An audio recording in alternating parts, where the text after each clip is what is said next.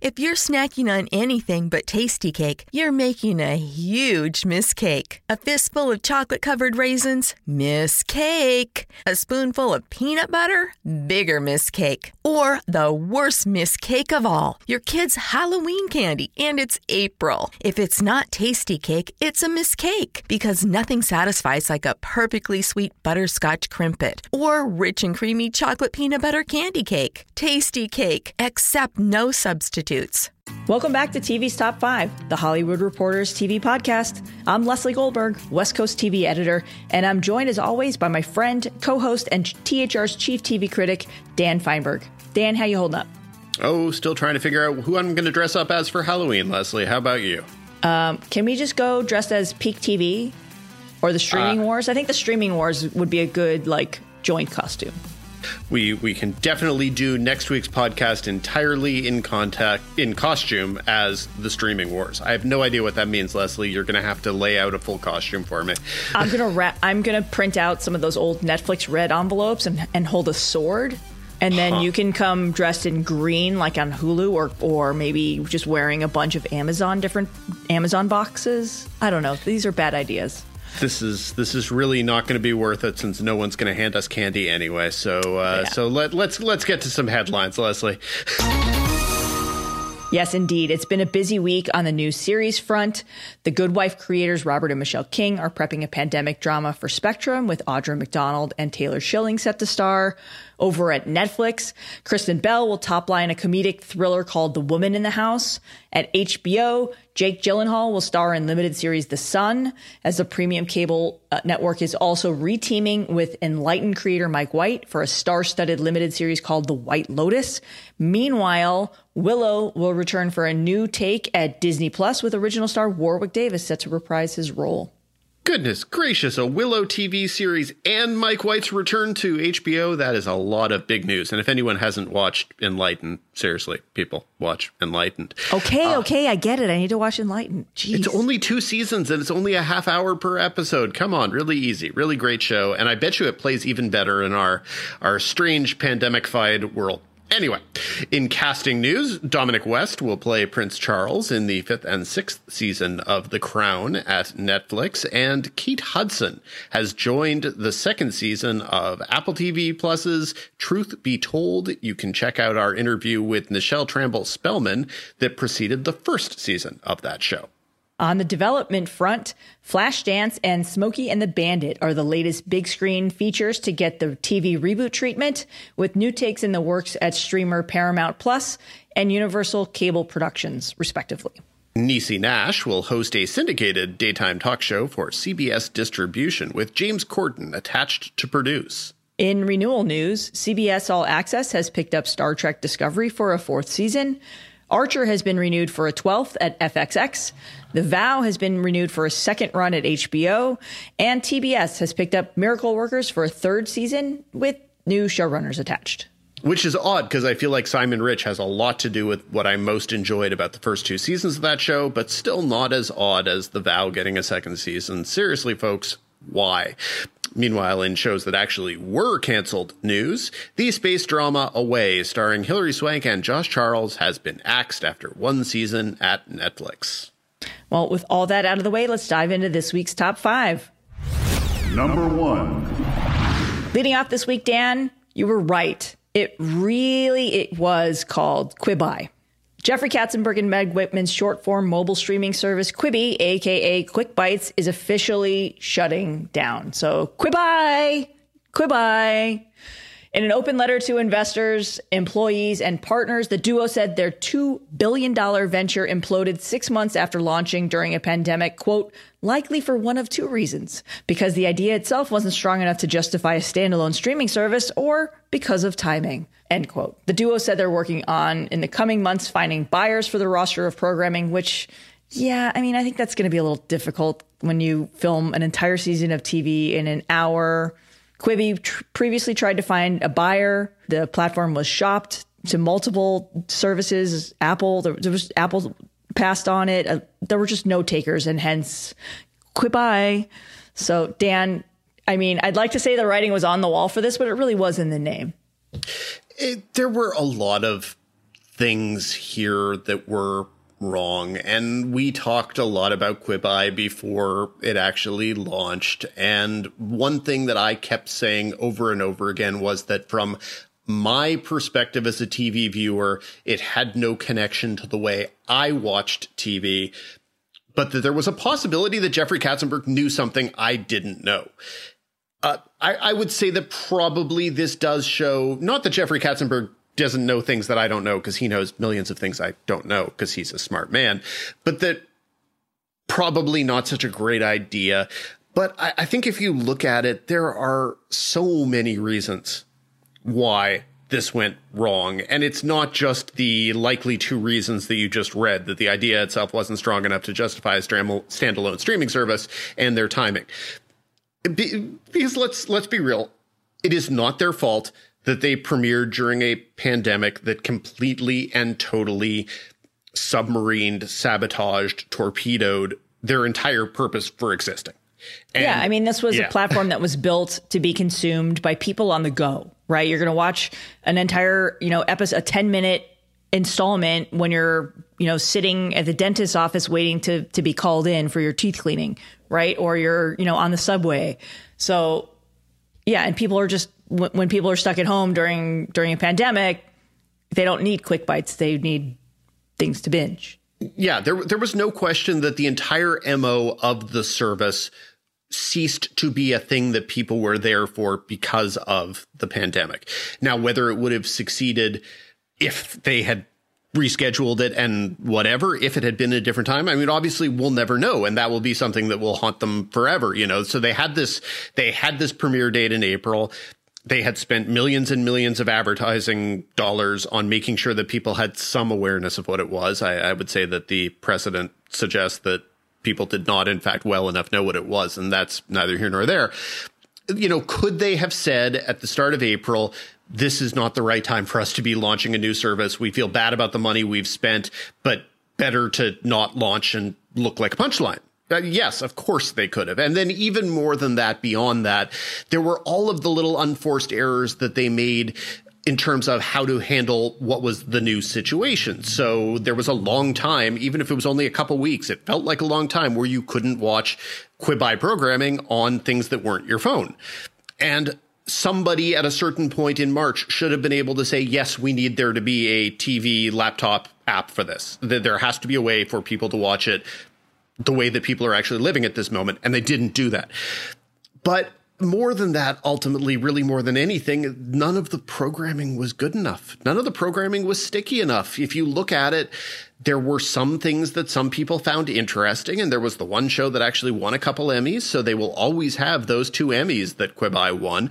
But there was still nothing that actually hit the zeitgeist in a serious way. There was nothing that caused anyone to say, I need to pay for this.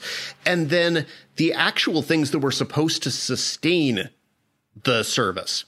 And that was not the high price programming. It was the kind of the daily news updates, all of the partnerships they made with media platforms where there were going to be I'm going to get my 5 minutes of sports news a day on Quibi.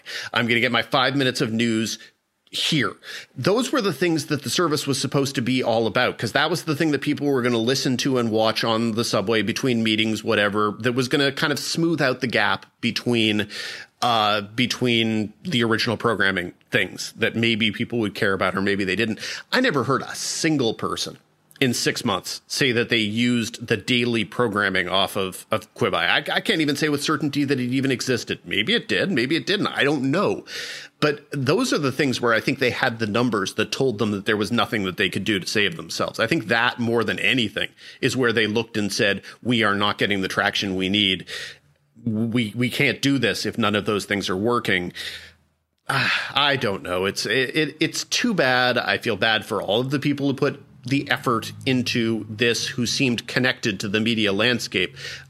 Jeffrey Katzenberg and Meg Whitman did not seem connected to what the media landscape was. They gave all sorts of strange interviews where they talked about how they don't really watch TV and they don't really care about it. And they gave no real indication that they were in any way more connected to what the young people are doing with their content than, say, old random TV critics at the Hollywood Reporter.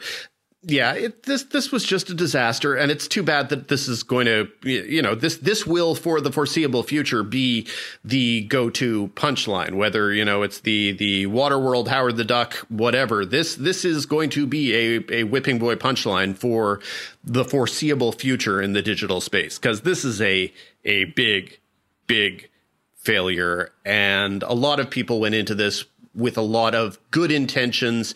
And I think a lot of the things that they tried to do on this service, someday somebody will have success with. I don't think this was the right way to do it. Clearly it wasn't. It failed. But a lot of the things that Quibi tried to do, I guarantee you, in 5 years will be the norm, and Meg Whitman and Jeffrey Katzenberg will be like, yeah, we were ahead of the curve. And I think in some respects they were. That doesn't make what they actually did less of a disaster. Right. Yeah. It's like when Kevin Riley came out on stage at TCA and with a tombstone slide that said RIP pilot season, and then all of a sudden look like an idiot. And now a few years later, everyone's going straight to series or finding different ways to do that, where you avoid spending millions of dollars on shows that will never see the light of day. And he looks like a genius. Does he look like a genius, or does he look like someone who smart. and I think he looks like someone who did have a sense of what the future looked like, just not the exact sense of what the future looked like. And I think that Meg Whitman and Jeffrey Katzenberg will ultimately look like that. I think they will have some degree of prescience, but that will not make what they did on this particular service look. Yeah. Being connected to a $2 billion failure, it will stick around for a while. Yeah. Well, anyway, we really hardly knew ye, Quibi, and probably. Wait, Dan, you pronounced it wrong. I've gone back and forth. It's what I like to do. It's a little bit like the way Joe Biden goes back and forth between Kamala and Kamala Harris. Yes, I know better. I know it's Quibi, but sometimes no, I just you said Quibi. I'm saying it is. Wait, now I'm getting confused. Is it? No, I'm calling it quits. It's literally just called quits, with like Katzenberg and Whitman did. So, all right. Well, with that out of the way, let's go to our next topic. What do you say, Dan? Number 2. Up next, CBS All Access is the latest to make a major executive change as the industry's massive game of musical chairs continues. So with the streaming service set to be rebranded as Paramount Plus next year, Viacom CBS Digital CEO Mark Debevoise is out, and Pluto TV CEO Tom Ryan has been tapped to lead the newly combined group Viacom CBS streaming. So what does this mean, and how is this going to excite the kids, Leslie? Well, I think it's really going to excite the kids, as you say, Dan, because Paramount TV Plus is going to be a bigger and broader service and will likely have more content from across the Viacom CBS portfolio included on the platform. But what it means from the executive point of view is it dissolves the CBS Digital Group that previously oversaw CBS All Access, which Mark helped to launch. And I'm going to call him Mark because I haven't a clue how to pronounce his last name. It also puts the entire streaming organization under an executive who joined Viacom CBS last year when the conglomerate acquired ad-supported streamer Pluto TV. So the restructure also puts in place executives that came in with Viacom as part of the company's remerger with CBS. And it really just marks the latest consolidation as all these media behemoths look to streamline their organizations while also prioritizing streaming. So basically, as we've been noticing, as we've been talking about these last few months, the pandemic has really expedited this process of putting streaming first because, that's where everyone is watching their content right now. So the moves are all part of a larger effort to broaden out Paramount Plus and have the streamer represent top brands from the Viacom CBS portfolio, including MTV, Comedy Central, Nickelodeon, BET, and so many more. What they're trying to do is take CBS All Access from being a home where you watch episodes of CBS shows that you may have missed, or Big Brother After Dark, or Star Trek. And basically what they're trying to do is make Paramount Plus more in line, where it represents everything from from their entire portfolio. That's the same thing that Disney has done with Disney Plus and Hulu, where you've got all of the company's best brands, in this case, or in Disney's case, under two roofs. Disney Plus has Star Wars and Marvel and Nat Geo, and Hulu has more adult content, where you've got FX on Hulu Fare and next day episodes of ABC content. So the same is going to be true here for Paramount Plus.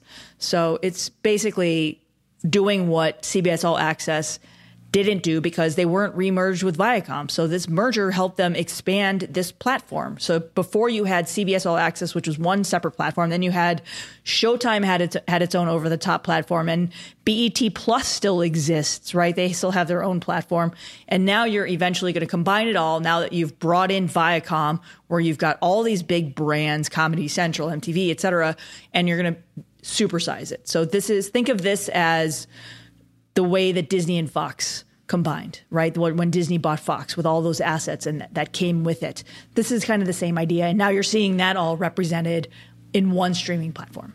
And it wouldn't be a TV's Top 5 podcast if we didn't at least briefly touch on the ongoing situation at Warner Brothers TV Group. We've kind of hinted about rumors, reports, increasingly official things, but this week it was finally made official that Peter Roth would be stepping down at Warner Brothers TV Group, and that former ABC and Netflix exec Channing Dungey would be stepping up and taking over for him.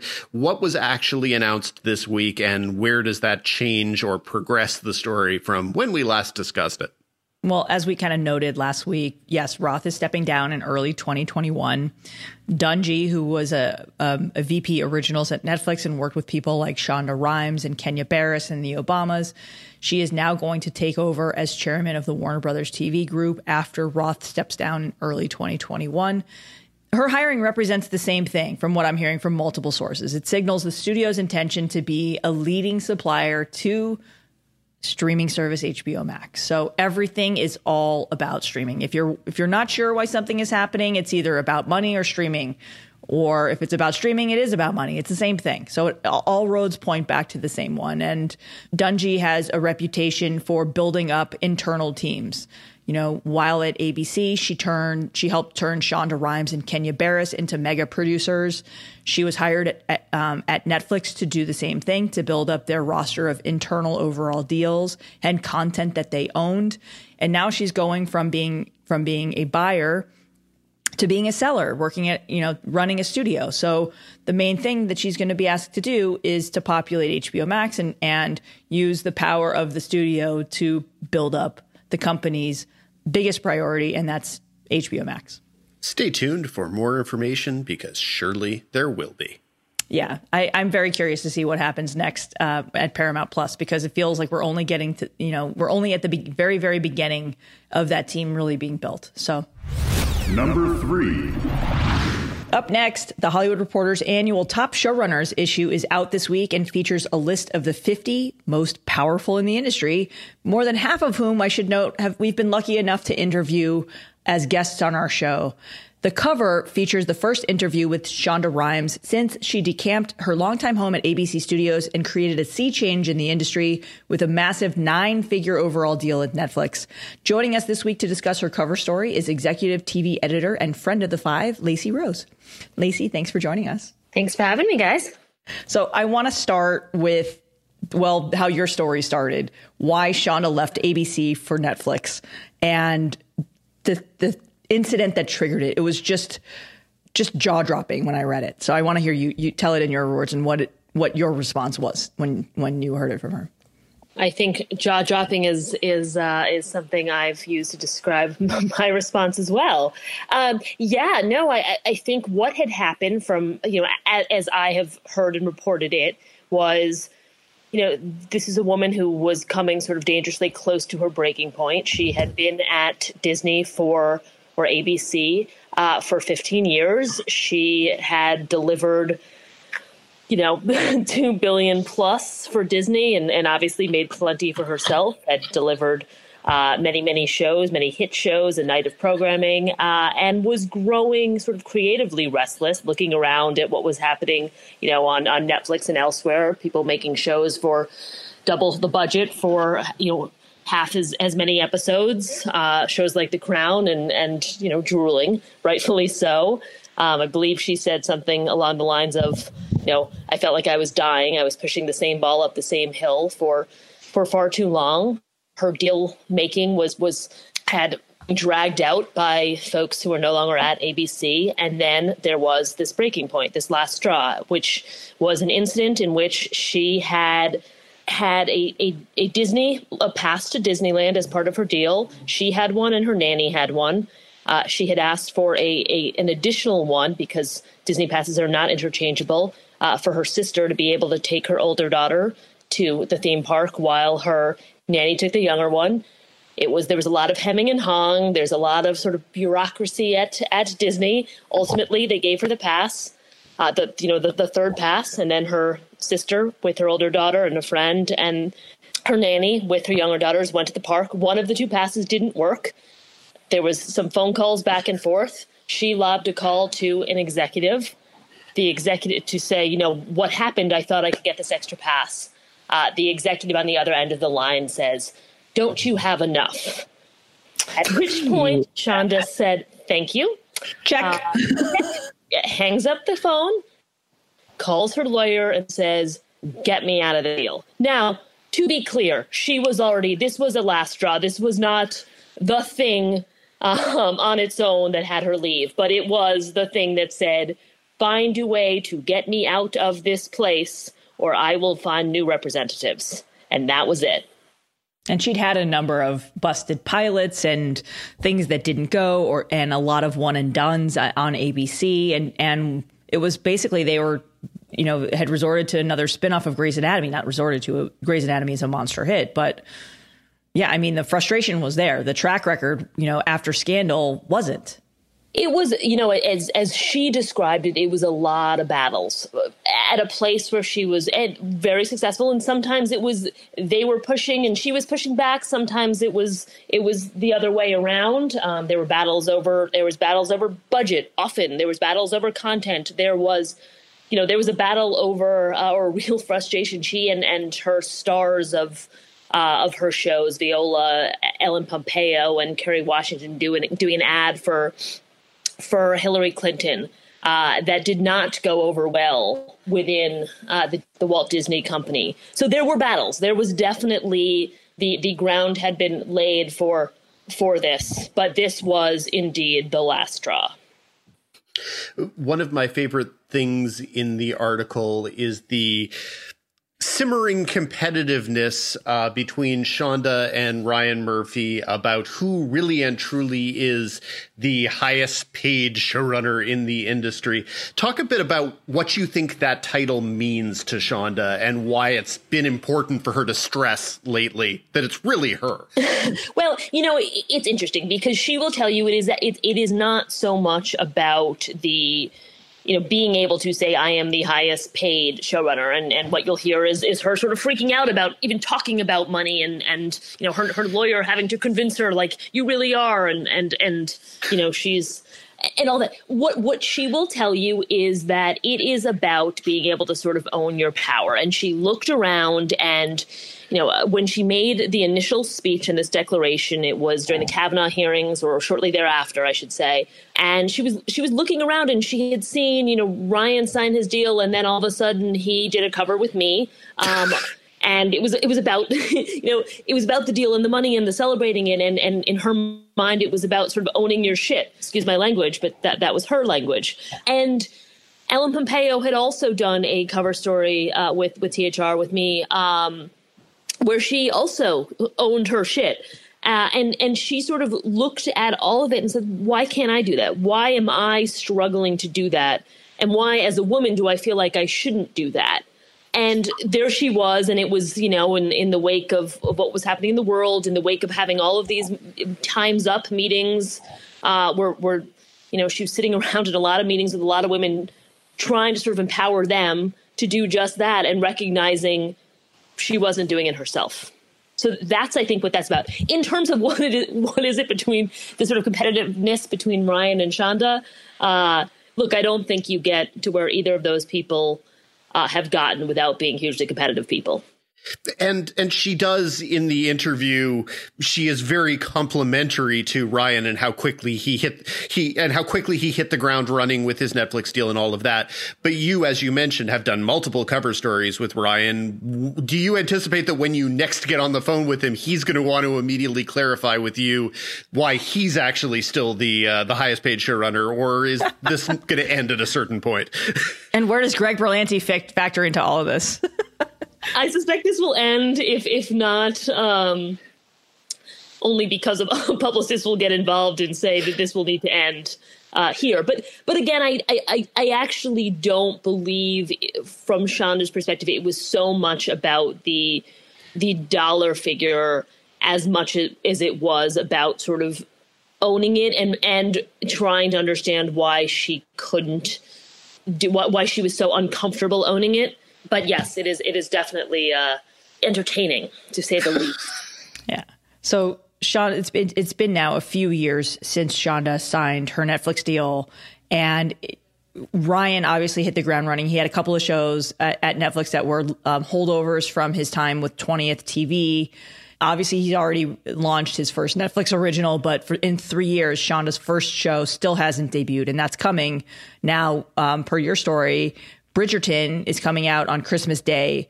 So what has been obviously she's built up an impressive slate. We've seen the first announcement had 8 projects in it, 2 of which you reported are no longer going forward. There's a couple others that she's added since then. But what has she said about these past 3 years and the adjustment from going from her longtime home at ABC 15 years to Netflix? It's like culture shock, I'd imagine. I think that's exactly how she described it. And I don't know that she was necessarily anticipating just how different the world at Netflix is, from every piece of the process and how programming is thought about is different. And again, this is a woman who had spent her entire television career at one place. She got there and I think she described it as, and I couldn't wait to go to Spain. And then I got to Spain and realized I don't speak Spanish. So I think there really was I initially said, well, was it a year of the show? It was well over a year, where she was just trying to figure out, how to find her way, what worked here, how she was supposed to think about stories and all of that. I mean, she didn't even find that the first show, which is hers, is Inventing Anna, about Anna Delvey, the con artist.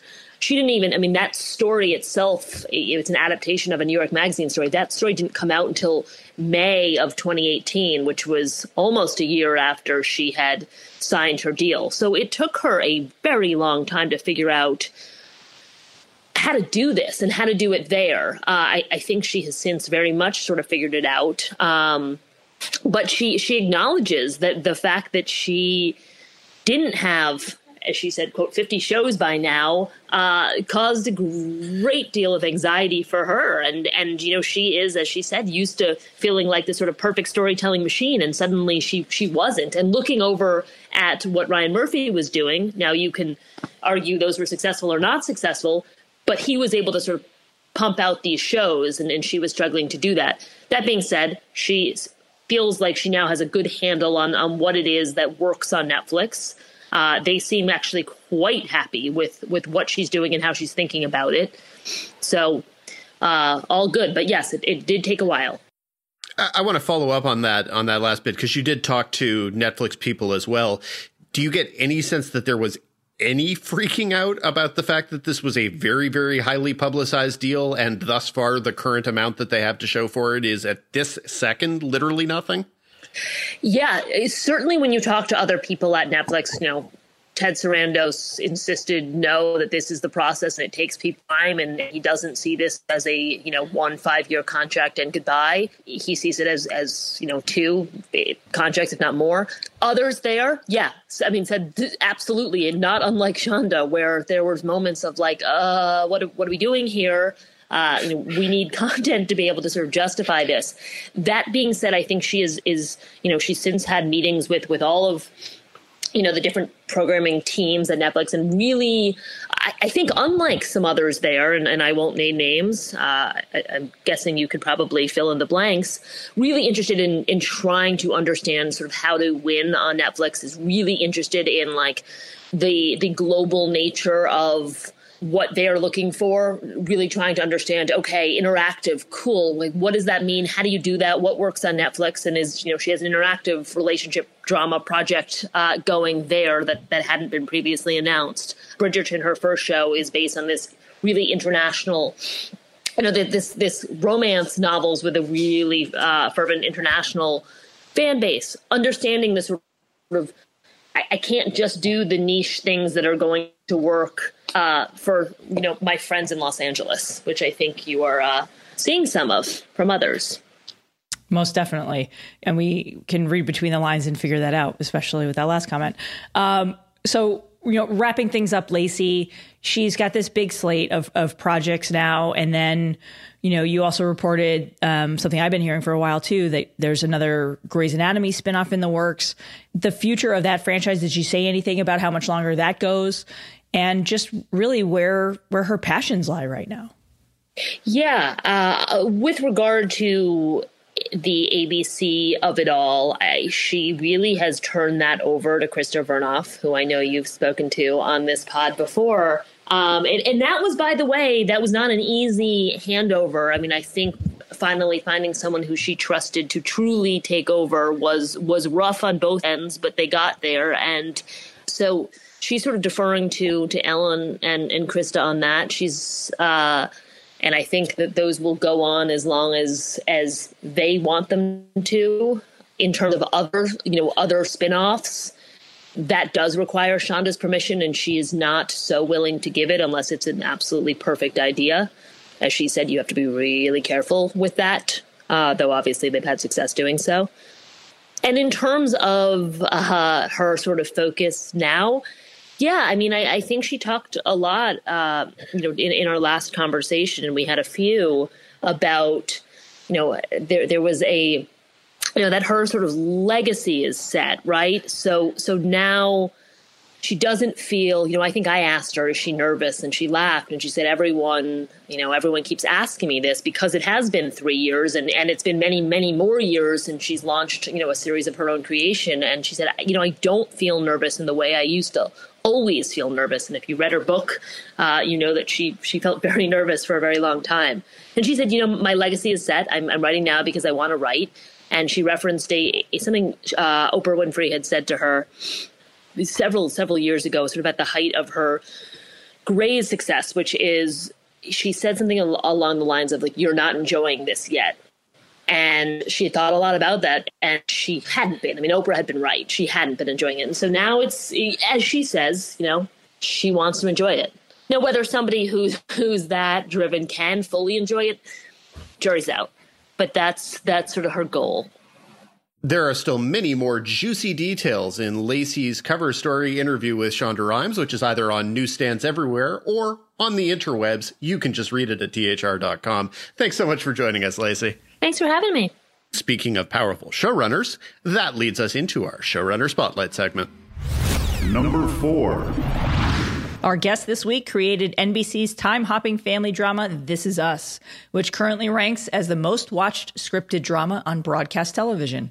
Dan Fogelman also created former Fox baseball drama Pitch and counts Gallivant, The Neighbors, and Features, including Tangled and Crazy Stupid Love, among his credits. Thanks for joining us, Dan. Of course, thanks for having me. So season 5 of This Is Us debuts in October. You've previously announced that it will tackle the coronavirus pandemic.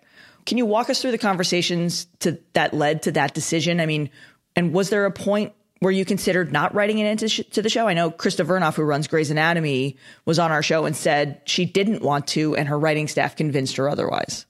Yeah, we had a similar experience. We had an unusual structure of the way our season breaks, which is that we try to follow in our present day storylines. We kind of follow a present day calendar, meaning every year we're pretty consistently going off the air in about February or March, and every year we're coming back in September. And so, even though we don't, put dates on anything, basically when our present day storylines end at the end of a season, they pick up and 6 months have passed. So, so everything timed for us exactly as the virus timed. We were wrapping. I was putting the final touches on our season finale as Newsom ordered the lockdown in California, and we were racing to kind of finish in our edit bays and make backup plans in the event we couldn't finish. And then we'd already broken, because we've been lucky enough to know we're coming back for the last few years. We knew we were coming back the next season, so we'd already broken the front half of our television season for the next year. And obviously, we're tied to a lot of different things because of how we jump around in time. There's no real big change of plans that you can make on our show. So that was what we were dealing with. I was already writing the season premiere of the season. And we were I remember I almost canceled our wrap party because I was one of the people who was very on COVID very early. My wife was pregnant. And so I was following everything that was happening overseas very closely. And I was almost on the cusp of canceling our wrap party, and I didn't. But I was also writing the season premiere. So that I right away wanted to address it in the show. My gut instinct was that, the virus had not been politicized yet in any real way. So it was, to me, a health issue, a disease, a virus that is affecting kind of American modern day life in a major way. And my thought was that we have this platform with the show where that's exactly what we do. And it would be almost irresponsible to kind of, for us, particularly on this show, even though on other shows I might not have addressed it, to not dive into it. But that led to just a tremendous amount of conversation with our writer staff, as you were just describing, Krista had said, in hers. And we kind of have an open forum where everybody from the assistants to the senior producers have a voice, and an equal voice, and kind of participating in conversations. And there was weeks of conversation and debate, and that's where it started. So then we weren't really getting anywhere, and I was lying at the ceiling all night saying, what, you start doubting things, and there were views all over the spectrum. Eventually, I sat down and I just wrote the first 20 pages. I kind of made my doctor call, which is that this isn't going to go away anytime soon. We're not at risk of writing about something that's just going to suddenly not be an issue in a month, that by the time we air. And I wrote the first 20 pages of the first season, which were all sticking to the same plan we always had, but including what was going on in the world. And that I sent to the writers and started getting some momentum of like, okay, we can do this. Okay, we should do this. But it was still not universally everybody was on board. And there was just a lot of conversations, man. It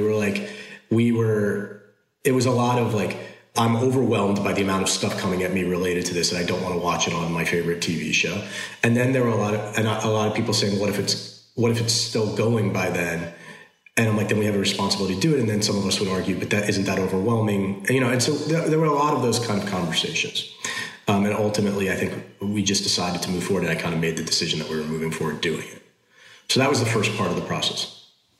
Well, I think it's interesting that this is a show that we think of as being this big family all together at once, but you really have these storylines that are fairly geographically disparate. And if you wanted to, there's no reason why you couldn't have the characters all being in their sort of 3 or 4 different pods. Is there a geographical change this season to avoid having the characters constantly jumping on airplanes and going and being there for reunions as they have been in the past? Not too much. I mean, we were tied. One of the things we had to deal with was we're tied to where they're going in the season premiere, which is all the family being kind of geographically together. And so we had to figure that out. We had some logistics to figure out. We're obviously determined to treat this very responsibly on TV. Kind of, you're right, though, in that we do have the benefit. This is a show about family and family units. And so you do have the benefit of being able to tell remarkably similar stories that you would have been telling anyways inside of your homes.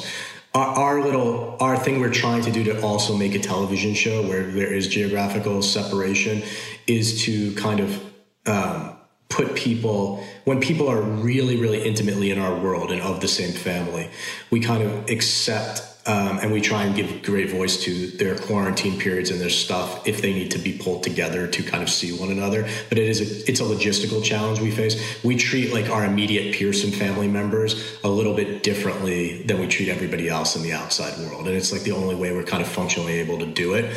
But we also give explanation to it. In our season premiere, we needed to get the bulk of our West Coast people to the East Coast. And they actually did one of the things because they were able to with time where they quarantined extensively for weeks, got tested, and then drove cross country in shifts in an RV. And that was the way we dealt with it to get them there. It's not a big thing that we are sitting and focusing on in the show. We're not sitting inside of the RV for the trip, but like we have to make a television show ultimately. And so that's the way we can do it and still have characters not in masks around other immediate family members who they're not potted up with by giving the responsible behavior that.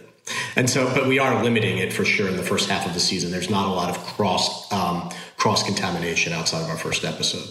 So you figured out the logistics. You've gotten the family together. What can you say about how the Pearsons are handling it? And as a writing staff, how do you dramatize or something that has killed more than 210,000 Americans? And how do you do this, without exploring the politics at the same time? Well, I mean, the politics is never where we've lived as a show. It's more about like kind of the experience of just being a person, like in the world and in the country right now. So what we've tried to do is, we have these, with our present day characters, we have a kind of upwardly mobile family who is, but then we also they're living in different places and they have different kind of experiences with the world in different walks of life. So none of our characters are necessarily, essential workers who are kind of knee deep in the virus. They're not working at hospitals, but we've got a city councilman who is working in a city that is being beset by it. But then you've also got the movie star, who's probably more of one of the people whose life is drastically affected, but he's also hoarding toilet paper and that's a concern. And we're trying to show the spectrum. We've also got an aging mother at the beginning of a perilous disease who was heading off to a clinical trial. So I think our family covers a part of the spectrum of what the average kind of American might be dealing with. But we're also being careful to make sure that even if we're not showing it on the show, because none of our characters are getting COVID or dying of COVID, it's certainly something that we're not just treating glibly or lightly. I mean, you're seeing real affect on, and that's in the course of the season, on livelihoods, on lives, on medical treatments, and on kind of relationships, without necessarily diving into the doing kind of something where it's like affecting one of them is getting it essentially. And so we're riding that line and trying to do what we just honestly are operating from a place of what would be happening to these characters in the show with where they are, how would it be affecting them and what would it be doing to them. Are you guys able to give consideration to your own senses of what audiences are looking for in terms of tone at this minute? Like, do you get the sense that audiences are really looking to cry even more than normal, or that really, frankly, people would just as soon laugh and chuckle and have some warmth or whatever? Or is the DNA of the show such that it covers such a wide emotional range that you assume you'll hit whatever America wants and you're not going to change to adapt to that? I think that's the latter. I think we never, despite what people might think, we never talk about like, oh, okay, we're getting towards the end of an episode. Let's try and have a heartfelt scene that makes people cry. Or we're not really attacking this moment in time that way. I mean, certainly like the stakes are ratcheted up. Like one of our directors of the pilot had this expression, who's a friend of mine, and he would call it life at full volume. And like, it definitely feels like our country is in that state right now. And even if our lives feel very quiet inside of our little bubbles and homes, it does feel like everything is heightened right now. And for a show like ours, which is like about a family that often has ups and downs and plays over time, like here's a moment when everybody's insulated. So yeah, we're trying to stick with the same tone of the show. Like our working theories, there's constantly a massive tragedy in this country. And there's so many things going wrong in the world pre-COVID, and there will be post-COVID. And there's so much sadness and so much melancholy, and there's so much injustice. But we still find laughter amidst our little bubbles and Zoom calls. It's not like the world has completely stopped loving and laughing. And so I think we have a really nice balance in this episode, which is like, we dig into the hard stuff as we always do. It is a very challenging season premiere of the show. It's possibly the proudest I've ever been of the show. I've never worked so hard on anything in my life. I've been working on this since February, along with my writing staff, and particularly with my co-writer, one of my co-writers here, Kay. And we've been, really going at it and really working hard and really determined to get this on the Tuesday before the election, as opposed to when it was scheduled to be, which was after. And so, I'm editing up till I have not locked a cut yet that airs on Tuesday. I'm finishing up the mixes and stuff right now. We just finished shooting a couple of days ago. And I'm really proud of it. And so, I think there's a lot of warmth in it, but it's definitely there's also a lot of guts and blood and guts in it for this family, for these characters. And I just want to go back and touch on something that you said a minute ago. You said that none of the Pearsons will have had or get COVID. Was that a larger discussion of these characters just wouldn't come in contact with it? Or was that, can you walk us through the thinking on that?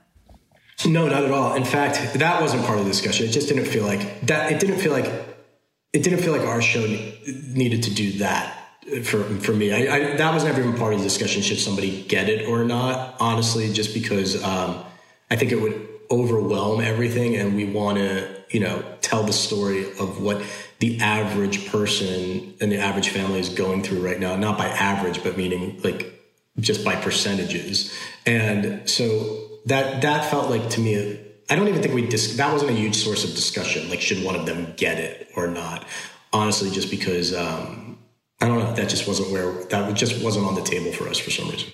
Well, but it becomes at a certain point sort of whether, if you have a family that is 15 people, what is the count of what the Pearsons are these days in terms of regular family members? I don't have the number in my mind, but mathematically speaking, at a certain point, someone could just be asymptomatic or something. There are plenty of ways that you could address it and be mathematically accurate, I guess, is what I'm thinking. Yeah, no, that's fair.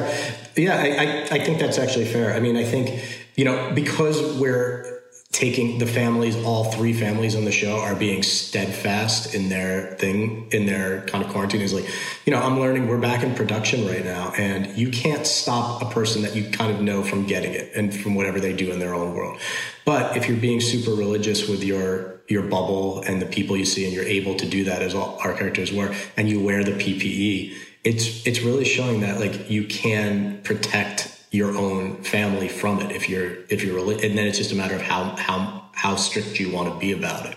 And so I think we do have, just out of a sense of responsibility, we're trying to have our family be very responsible with all of that. And so it kind of limits the odds, I think, a little bit for those three or four immediate families. We have, the older relatives are quarantining in a cabin. We have, it's that kind of stuff. Now, this is a show that does, as you say, it works on multiple storylines and timelines at once. And our terrific writer, Gene Bentley, asked, is the lack of masks at the 40th birthday, for example, is that going to be explained? Have you needed to retrofit some of the things you've done in the future to adjust to what the real present has actually been? A little bit. We have, as I said, outside of this first episode when we needed to get the family members together, and I couldn't just functionally for a TV show have people inside a family cabin and mask the entire time.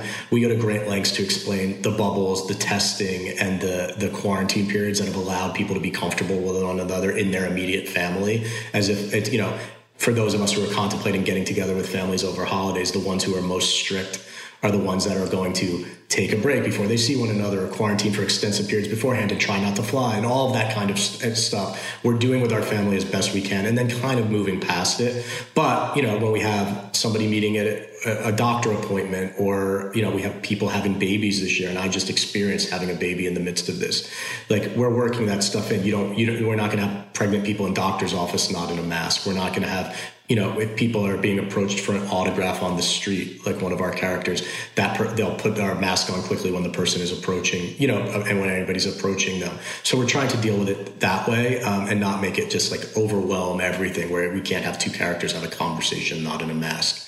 But it's a constant, when we have our concept meetings and tone meetings and production meetings, it will be a constant for us, particularly in the front half of our season, where we go, okay, what are we doing regarding masks in this scene? And then, you know what I mean? And then we have to figure it out. It's a lot, but also I think the audience will be. I think if people, if shows are going to, a medical show has a little bit more of of a grounding. Like this is not going away anytime soon. Masks, right? So at a certain point, people are either going to have to accept, and I'm not just speaking about our television show, I'm speaking about all TV shows, either that all television is not going to exist in a world with COVID where people wear masks, or people are going to have to be a little forgiving of mask wearing on television because it's just not conducive to television to not be able to see 3/4 of a person's face. And so I suspect audiences will be forgiving of that stuff to a degree, and as long as you're treating it responsibly and not just being like a kind of a lunatic about it. All right. You've mentioned that you and your wife welcomed your first child this summer. How has being a father impacted the stories that you want to tell and how you tell them? Well, we so happen to have a lot of new parent stories coming this year. So I'm kind of, we're doing a lot, there was, especially as it relates to COVID, but all things really, I always hoped and planned on being an engaged and present everyday father, but certainly like the pandemic has given me no choice. And so I'm here. And so you just have a lot of stories. We have Kevin's character this season will be having children at some point, and Kate and Toby are adopting a new baby. We always have the opportunity to go back to parent Jack and Rebecca in that baby period. So we have a lot of that stuff coming in this season, which frankly, again, one of those happy accidents was already coming.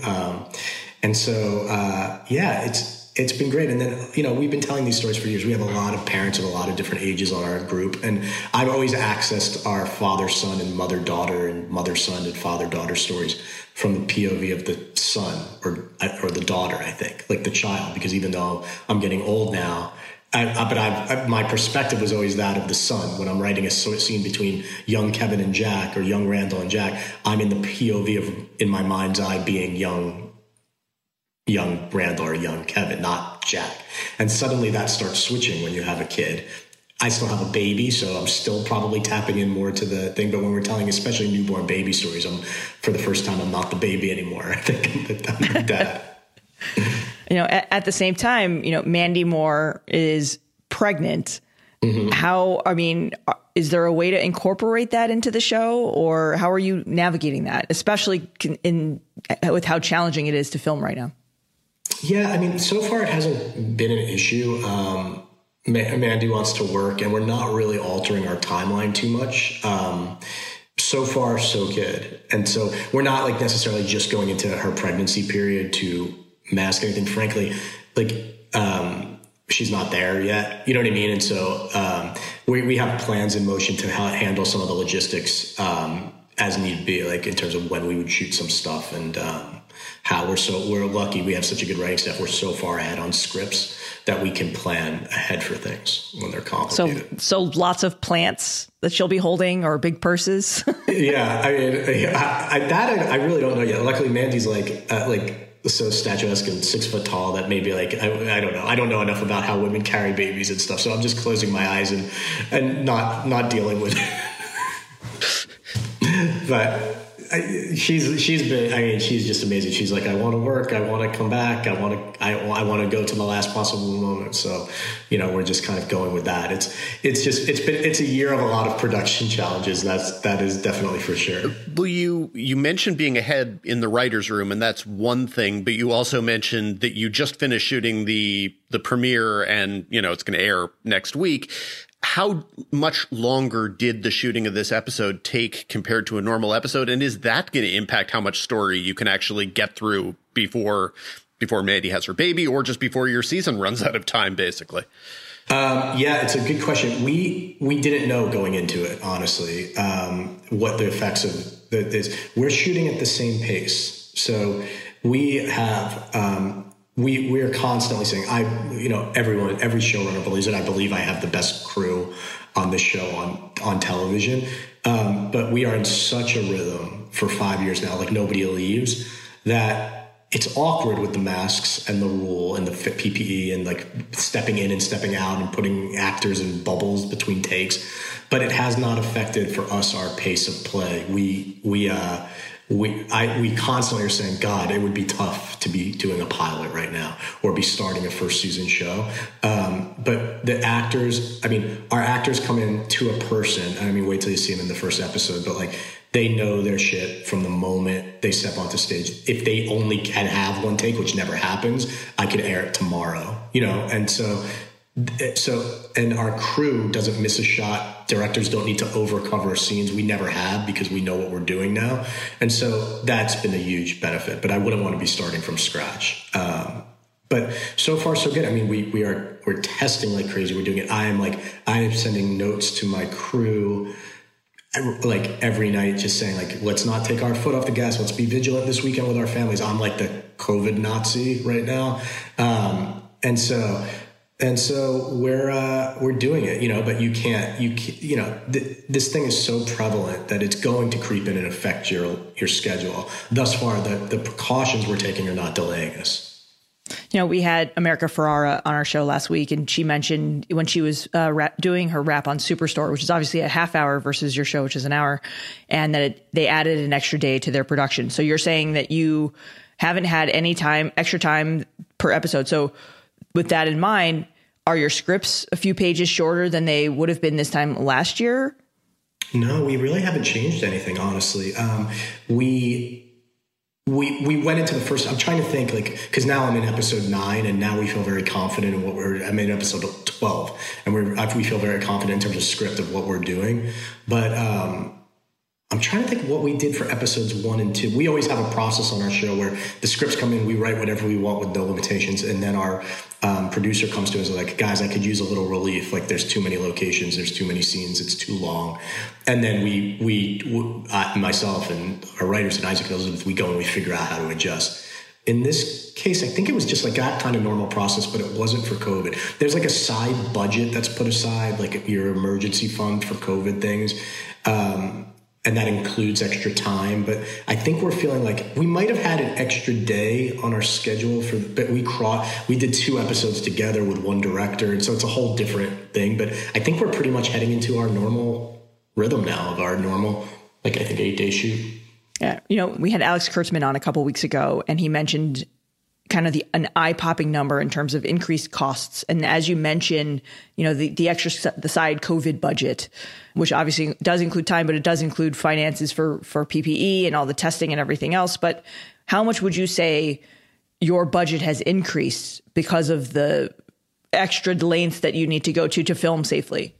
I think our budget, I don't know what I'm allowed to talk about, but I think our budget has not increased. I know that there's this, like, for our show, and I don't know how it works for every show, it's like there's this side budget that you get, which is like all your COVID extra stuff can go into that pocket, but not count against your weekly pattern budget for the show, which is really what it costs. I know that our pattern budget like that has not increased. We had a couple of COVID delays in our first 2 episodes. I'm being strictly, like, super strict about things, more than even maybe the union studio protocols beg for, that we had to dip into that for a delay. But our episodes came in under our budget because we just worked really fast and we cross-boarded. And my commitment has been, barring disaster, we're going to try and come in, we're going to come in at our same budget as always overall. The hard part is if you have a positive that filters into your like A zone, which is going to happen for people. And it's not going to be necessarily because of irresponsible behavior. And it's not going to be for a lack of protocols. And I'm not even talking about your actors. I'm talking if a person, you're hearing of these shows that have to shut down for 14 days, based off the rules, that will have a huge effect on people when it happens. And especially if you're on a network television schedule and not making like a Netflix show that just waits till all the show episodes are completed. That's where everybody's going to have to like kind of dance a little bit. So far we're on schedule. We're shooting our 3rd, and we only have 4 or 5 episodes that are airing this year before a break, and we go off the air for the holidays, kind of like we always do, and come back in like January. I imagine if something happened before then, it could affect you. Hopefully time to like kind of backdate and delay than on the opposite side. But it's going to have an effect on everybody, especially in network television that has air dates and schedules, and people are buying commercials for episodes, I'm sure, that are set to air at a certain time. It's a nightmare for everybody, I think. Yeah. What would you say your PPE budget is? Well, it's a lot because it's a lot of things go into it. I think it's millions of dollars, if I'm correct. But I think because one of the things that you need is, we're rigorous. So we've installed ventilation onto all of our sets. We've taken roofs off of our sets so that even our indoor spaces are more outdoor. We have the PPE. We have hand sanitizing stations. We disinfect sets every time something is done, or every so often. Cleaning crews. It's a tremendous amount of stuff, and rigor and testing still in this country is extremely, extremely expensive, especially if you want the high quality testing. That's not only the PCR test, but also gives you results like that night or within 24 hours, which is what you need to do to operate successfully. And so it's very expensive, you know what I mean? And you're hearing a lot of shows that are going down because that were supposed to come back and aren't. And it's probably because I imagine these studios are going to have to do a lot of math about, where are they going to spend the money? Because when you have the inevitable long shutdowns, it's very, very expensive. Yeah. Kurtzman mentioned that his per episode budget on a show like Star Trek Discovery, just for the added COVID expenses, COVID related expenses, it ranges between $300,000 and $500,000 per episode. And if, on a broadcast show, that's even bigger because you're almost doubling the number of episodes. Yeah, I think that we have, our studio's been so great with us, which is now like Disney, 20th and Disney, but also NBC's been really, listen, you can put into a budget whatever you want. This is all there's what the expenses are, which is expensive, but I think more manageable. And then there's what people are allocating for in the event of you having to shut down for 14 days. And that's where you're just in it, And so a budget's only as good as until a real disaster strikes, which we're avoiding carefully, and all shows are, I know. But it's a complicated zone. We don't put it into our production budget, so I don't know how much it is per episode, but it ain't cheap. I'm going to take a little bit of a sort of step back narratively on the show, because this is a show that obviously puts its characters through the ringer. And as in real life, they don't always respond to adversity in perfect ways. I'm curious how often you're surprised by the way that audience members respond to things like Randall's rough patch last season or Toby's various struggles. How often do you feel like you can predict responses, and how much are you sort of blown away occasionally by the way they respond to things? Yeah, it's a good question. We're pretty blown away. Early on, nobody expected this show in that first season to kind of explode into the zeitgeist for a second the way it did. So when you're making a dramedy on NBC, you're not expecting that people are going to be kind of theorizing and riding and dying with movements of characters. So very quickly, we made the rule that we weren't going to just protect characters and read too much online in order to kind of affect what we were doing. So now we do it with humor. What always surprises me is I'm pretty good at predicting. I'll watch an episode, I'll be like, oh shit, they are going to turn on Randall on this one. They are not going to like him this week. And this first week, these first episodes coming back, I think, for those that watch the show, there's going to be a lot of conversation coming out of it. And I think in the good kind of conversation, not just how did somebody die, but real conversation, because we're digging into some really tough stuff.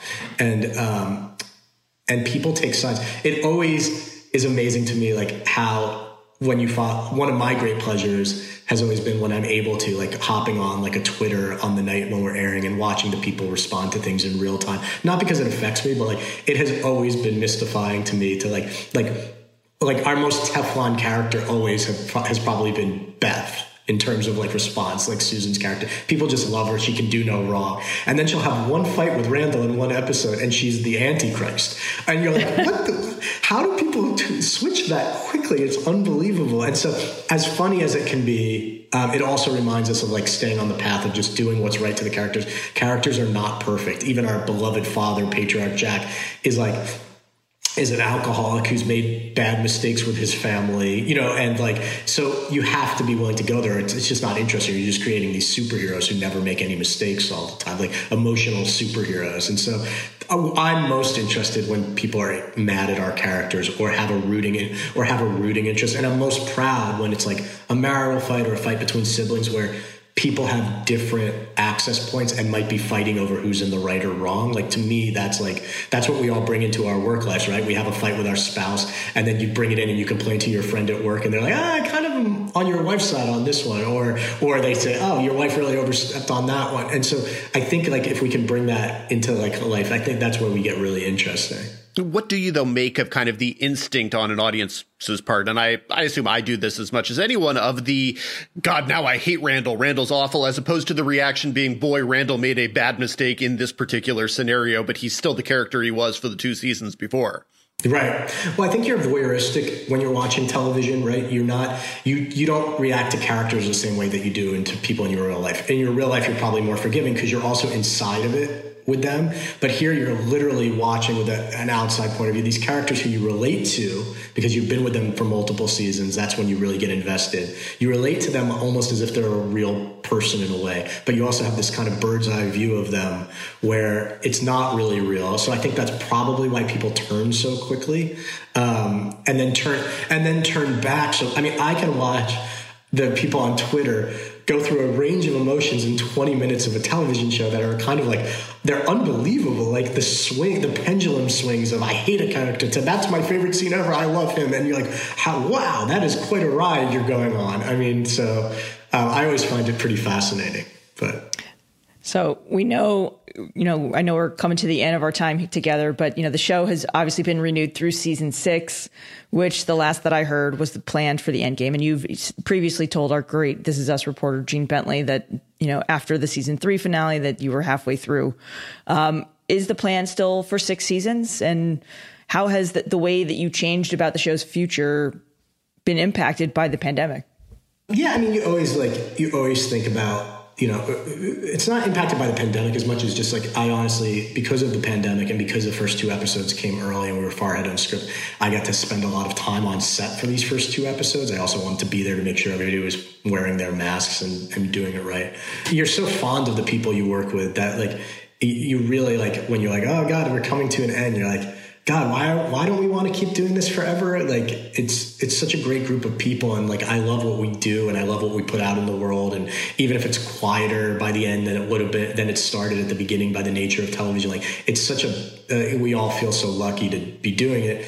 But like, to me, like, artistically, you really have to fight those instincts off a little bit. Because sometimes, like, relationships and work and commerce, which are a big thing, like, they fight what you're trying to do artistically. And so I'm sticking with my plan, that the Pearsons story kind of comes to completion when I think it is. They don't like me talking about it. They get mad at me when I talk about the end, and I don't know why. I think people like knowing, like, when the end is, but are there things, like, is there a genre of television inside of this show that I believe in and that I love? Yes, but because of how we plan time, because I know where our endpoints are, like, there's no more story to tell there in this family when it comes to the place where they don't want me to talk about. So, with presumably season 5 and season 6 left, what kind of thoughts are you having about a This Is Us spinoff? Not a lot. I'm tired. It's so hard. Like, making 18 episodes and trying to keep up the quality it's just really hard. I say it all the time, and it's not a woe is me because we're quite well compensated and rewarded for it. But like, if you're trying to stay in the conversation with these other wonderful shows that have no act breaks and no minute limitation and often unlimited budgets, it requires, like, it's a tremendous amount of work. It is for any show, but to do 18 episodes and to try and do it at that level and manage these timelines and the ambition of it. We're doing things this season that are just, like, more ambitious than anything we've done, I think, storytelling wise. And so to keep that up for 18 episodes is like, to think about spin-offs makes me want to, like, throw up. But but yeah, I mean, I think that, like I said, like, if my brain goes there, it goes there towards, like, it just doesn't go there necessarily with the Pearson family, if that makes any sense. And that's that. But I don't know. I don't know that anybody has it left in them. Like, it's nice to it would be nice to be I feel really confident in what we're doing these next 2 seasons. And it would be nice to Barry Sanders it a little bit and just kind of call it a day before you suck. And well, success always breeds imitators. And certainly when this show blew up, all of the other broadcast networks started trying to get their own This Is Us. Do you ever, out of curiosity, see a trailer for a show on another network, go, okay, that's clearly one that's trying to do something like what we're doing, I might as well check it out? Or do you avoid those imitators?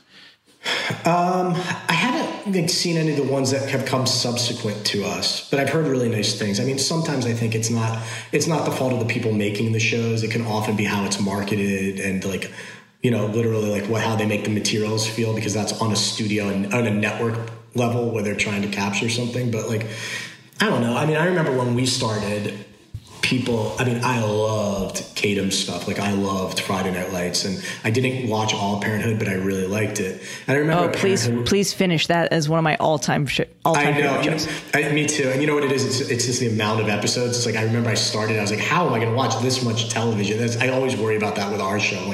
When are people going to catch up on 108 episodes of This Is Us if they never gave it a shot before? How do you even begin to embark upon that process? But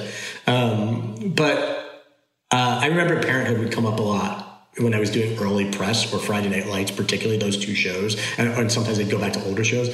And I was like, God, I wasn't thinking about any of that when I was writing it, but it's clearly the genre I love and these 2 wonderful shows that exist inside of the genre. So of course there'll be comparisons. I would hate for whoever comes along, or maybe to create the next family dramedy with a little bit of emotion and a little bit of humor. I want that because I like that type of television. I want them to succeed. So I think it's just the nature. I think sometimes it's the nature of the marketing, the way people market things. It's oh God, it's a This Is Us ripoff. And I'm like, that's not what the person writing it was trying to do. He wasn't sitting and he might have liked This Is Us, or he might have never seen it, or she might have never seen it, they just like that genre. You know what I mean? And then it's the network who chose to make that one and market it that way that was chasing it, not the people making it. I don't think. Right, but it's the family drama with a twist, right? Some kind of a catch with a mystery, factored into it, versus just what, as you said, what Kadam's did is the straight family drama. That's true. And, I think what's happening a little, and you'll see it in all genres of TV probably, is man, it's hard to get noticed right now. And as a viewer of television, it's hard to get me to click the button that starts the binge or the watch or hit the DVR button on my TV. And so it's rare that people sit and talk just about the high quality of the plotless show, enough to make it noticed. So I think you will see a lot of things that have a twist, a thing, as more and more materials made, people are just trying to cut through the landscape. And it's hard, that's a hard thing to do. I don't even know, we have other shows starting, or that I'll produce, not write, or I think about it while I do another show, or what will my next show be? I'm like, how the hell do you get anything noticed in this environment right now? It's really hard. I think the pandemic has made it even harder. People are relying on old comfort television, reality television, because they don't really want to invest in things that are too heavy or too emotional or too, and so it's going to be it'll be an interesting time for television. I suspect television is heading towards a place, believe it or not, where in terms of new material starts getting a little bit more pared back for the first time, where this can't sustain itself, this feeding frenzy of more content, more places. And eventually content will be what already exists, and the new stuff, in order for it to make sense financially, it'll be a little bit of a survival of the fittest. I think that may take a decade, but I think that's where we may be heading. Now, I should note that part of the reason why people would have asked you about Friday Night Lights when This Is Us premiered is because at the same time you were also doing promotion for Pitch, a show that we on this podcast were both large fans of. And I think it's always notable how the fan base for that show pops up still in places. You had that Hulu promotion that you did in, I guess it was the spring, but it feels like 100 years ago, that had people once again going, my God, does that mean that the show's going to come back? Because people won't let go of that show. Where do you stand on letting go of that show personally, or do you still have hope for it? Yeah, I mean, I have a few, but yeah, Pitch we've had quite a ride since it got canceled, in terms of like really getting close to getting it back. And so that's part of like that fan base is constantly feeling that kind of energy. It's been a hard needle to thread. I mean, we also now have the added reality of our actors are busy and all over the place. So that's the second, like, even if I could snap my fingers tomorrow and get it back on the air, the reality of that is not as real as it may have been at one moment in time. Yeah, Kylie's on a new David E. Kelly show on ABC. Mark Paul is back on Saved by the Bell for Peacock. That's your two central stars. Yeah, it's a lot. And yeah, I never let go of any of the old ones. Like I had an old show that I loved that was at the beginning critically mistreated, or not mistreated, but critically panned, and I think misunderstood. It was called The Neighbors. It was this ridiculous, absurdist comedy, but then immediately when it came out, everybody was like, "It's stupid." I was like, "No, it's not. It's not meant to be stupid. It's poking at itself." And then people started coming around to it. It was doing well. We did 2 seasons, but then it got canceled. And I've always had this dream of rebooting it as the reboot that nobody was asking for, and marketing it that way. And and I had a show, Gallivant, that I was so incredibly proud of, and that has gotten such a massive kind of fan base in the subsequent years that I have a hard time letting go of, because it just got a really rough ride on the network when it aired. And then there's Pitch, so they're all really hard to let go of. At a certain time, you have to say, you know what, we had a good run. We got something great on TV. The difficult part with Pitch compared to my other 2 series that got canceled that I loved, which didn't have the same type of fan base, but was I got to complete those in the way that they meant to be completed. I saw the cancellation coming, and we were at the end of the 2nd season, so I wrote an ending. And that was always one of the great frustrations of Pitch for all of us, was that we didn't get to complete the story. That the finale still makes me so angry, because knowing that the show is canceled, it sends such an awful message. And if you haven't seen Pitch and you have any interest in watching a show about the first female baseball player in the major leagues, please mute me right now. But it ends where she gets injured, and it sends a message that women cannot succeed in Major League Baseball. And it, as a huge baseball fan, it breaks my heart. Yeah. So is there any way to continue that? A one-off, anything, a comic book? I don't care. Just give me something. We talk about, because I hadn't and really haven't yet given up on something. I haven't gone there yet, but there's definitely a completion of the story to be shared with people. How we do that and when, but right now I think I'm a little Sisyphus right now, pushing because I hadn't given up on the actual reboot, kind of continuation of the series yet. I haven't quite gone there in any other way yet, but there will be something. It was just, it might have been a year or 2 ahead. I don't even know. Sometimes I retroactively look at all the old TV stuff and my failed, when movies I've had have failed. And I'm like, what's the 5-degree pendulum swing that could have changed the whole story on this one? And I remember it might have been as much as a time slot, and it was a last minute decision. And when we were put where we were put and when we were put, it could have been that much. And that show may have still been on the air. And Kylie's character may have been a character that nationally people are kind of more aware of. It was that close, I think. But I just remember watching the World Series and not seeing ads for Pitch, which is when Major League Baseball is an actual partner in the show and a financial partner at that, and you're not using that platform to reach that audience. Women like baseball, market the show. We don't care about Lethal Weapon, which is long gone, anyway. The ironic part, though, and I always say it because I've had other shows where there have been kind of villains in the story, in my own mind's eye, where opportunities may be missed, sure, but there was no every single person involved in the show, and I'm talking the studios, the networks, the market people, they loved it. People were heartbroken when they had to cancel it. So for whatever reason, and whether you could point out a gazillion maybe little things and stuff I did included, but there really was. It was just one of those ones where there was no bad guy here. It was just this. It just didn't catch on the way we needed it to for whatever the reason. It just crushed me. But we don't want to be responsible on this podcast for This Is Us being unable to premiere on time next week. So we want to just jump to our traditional last question for everyone, which is, what have you been watching lately and enjoying? I have been watching very little television. Honestly, I've been focused on sports and a little bit of reality TV, like just to kind of take it off. My wife and I have gotten very into these insane people who do this show, Married at First Sight. Have you guys seen this one? It's insane. They get married to strangers. They're set up by these doctors who seem to have no qualification to be setting people up. And so that's one we've been watching. I've been rewatching The West Wing a little bit to try and get like a balm for the political kind of nonsense going on. Love on the Spectrum is another reality show that, have you guys seen this one? It's on Netflix. It is so winning and sweet. What real shows, not real shows, but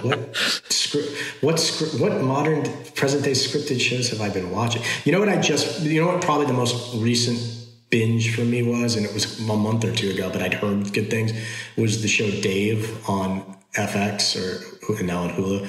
It's unbelievably great. And I loved it. There's a third episode of that one that is maybe the best comedic plotting I've seen in a very long time in a sitcom, in a half-hour show. When it involves a rubber woman doll, is all I'll say.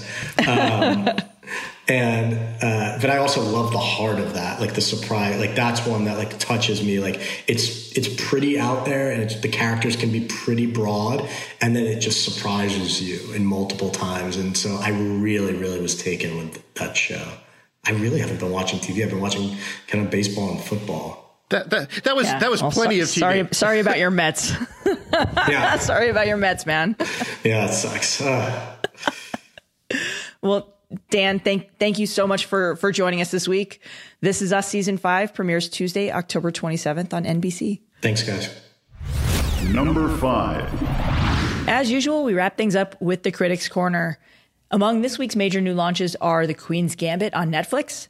HBO brings back David E. Kelley and Nicole Kidman in The Undoing and launches docuseries How To with John Wilson. Plus, City So Real makes its debut on Nat Geo. Dan, what you got? It's actually a really good week for new TV, because I'm going to talk about the TV, but that's leaving out that there are also a lot of straight to streaming movies, including the Borat sequel, that a lot of people are very excited about. So lots and lots to watch. It's hilarious, Dan. Spoiler alert. I will take your word at least until tomorrow night when I have the chance to watch it.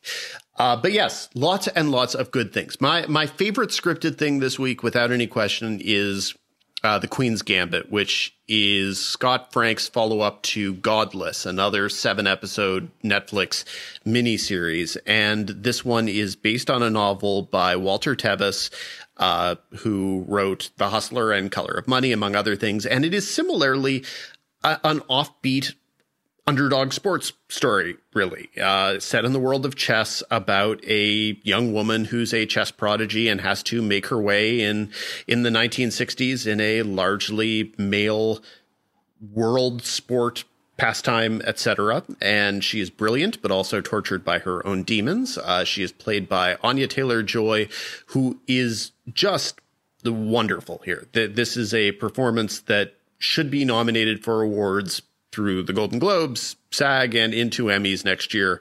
This is a great performance by a really, really fantastic, promising up-and-coming actress who people have presumably seen in things before.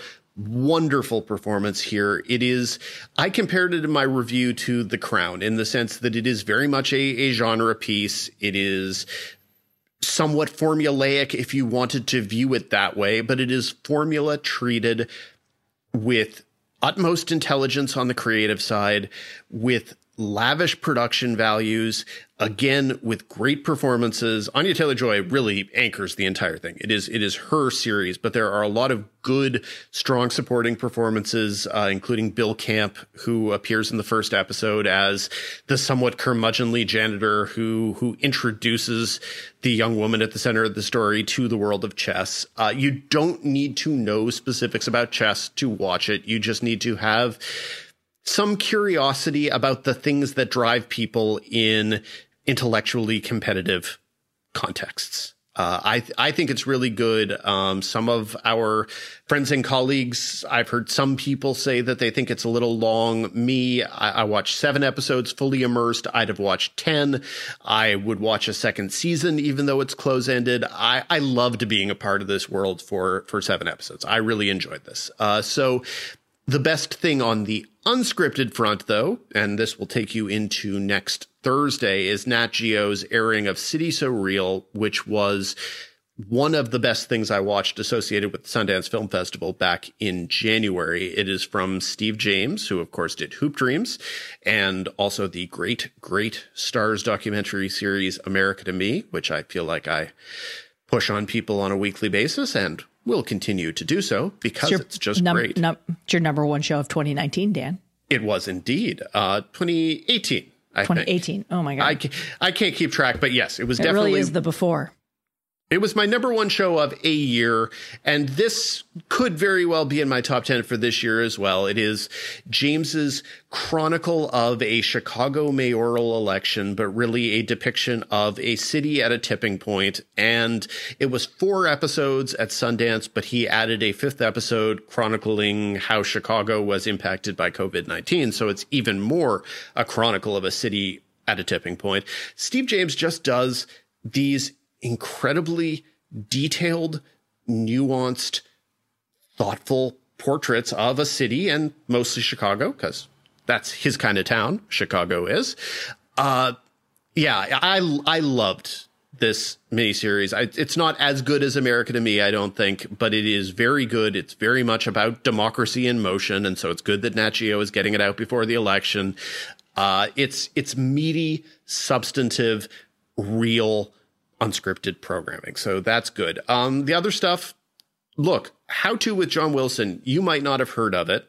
And it's also possible that you didn't hear of Nathan Fielder's Nathan for You, which many people loved. A lot of the same people from that Comedy Central show are involved with this. John Wilson is a quirky, strange, awkward New York documentarian. And How To with John Wilson is him going through the city he loves, answering questions as big or as small as how do you make small talk, or how do you construct scaffolding, or how do you make the perfect risotto. It is quirky and funny and odd, but it's also hugely emotional and ties in so well to the idea of New York and the city it was before COVID-19 hit in the spring. And I thought the first 5 episodes were good and quirky and emotional.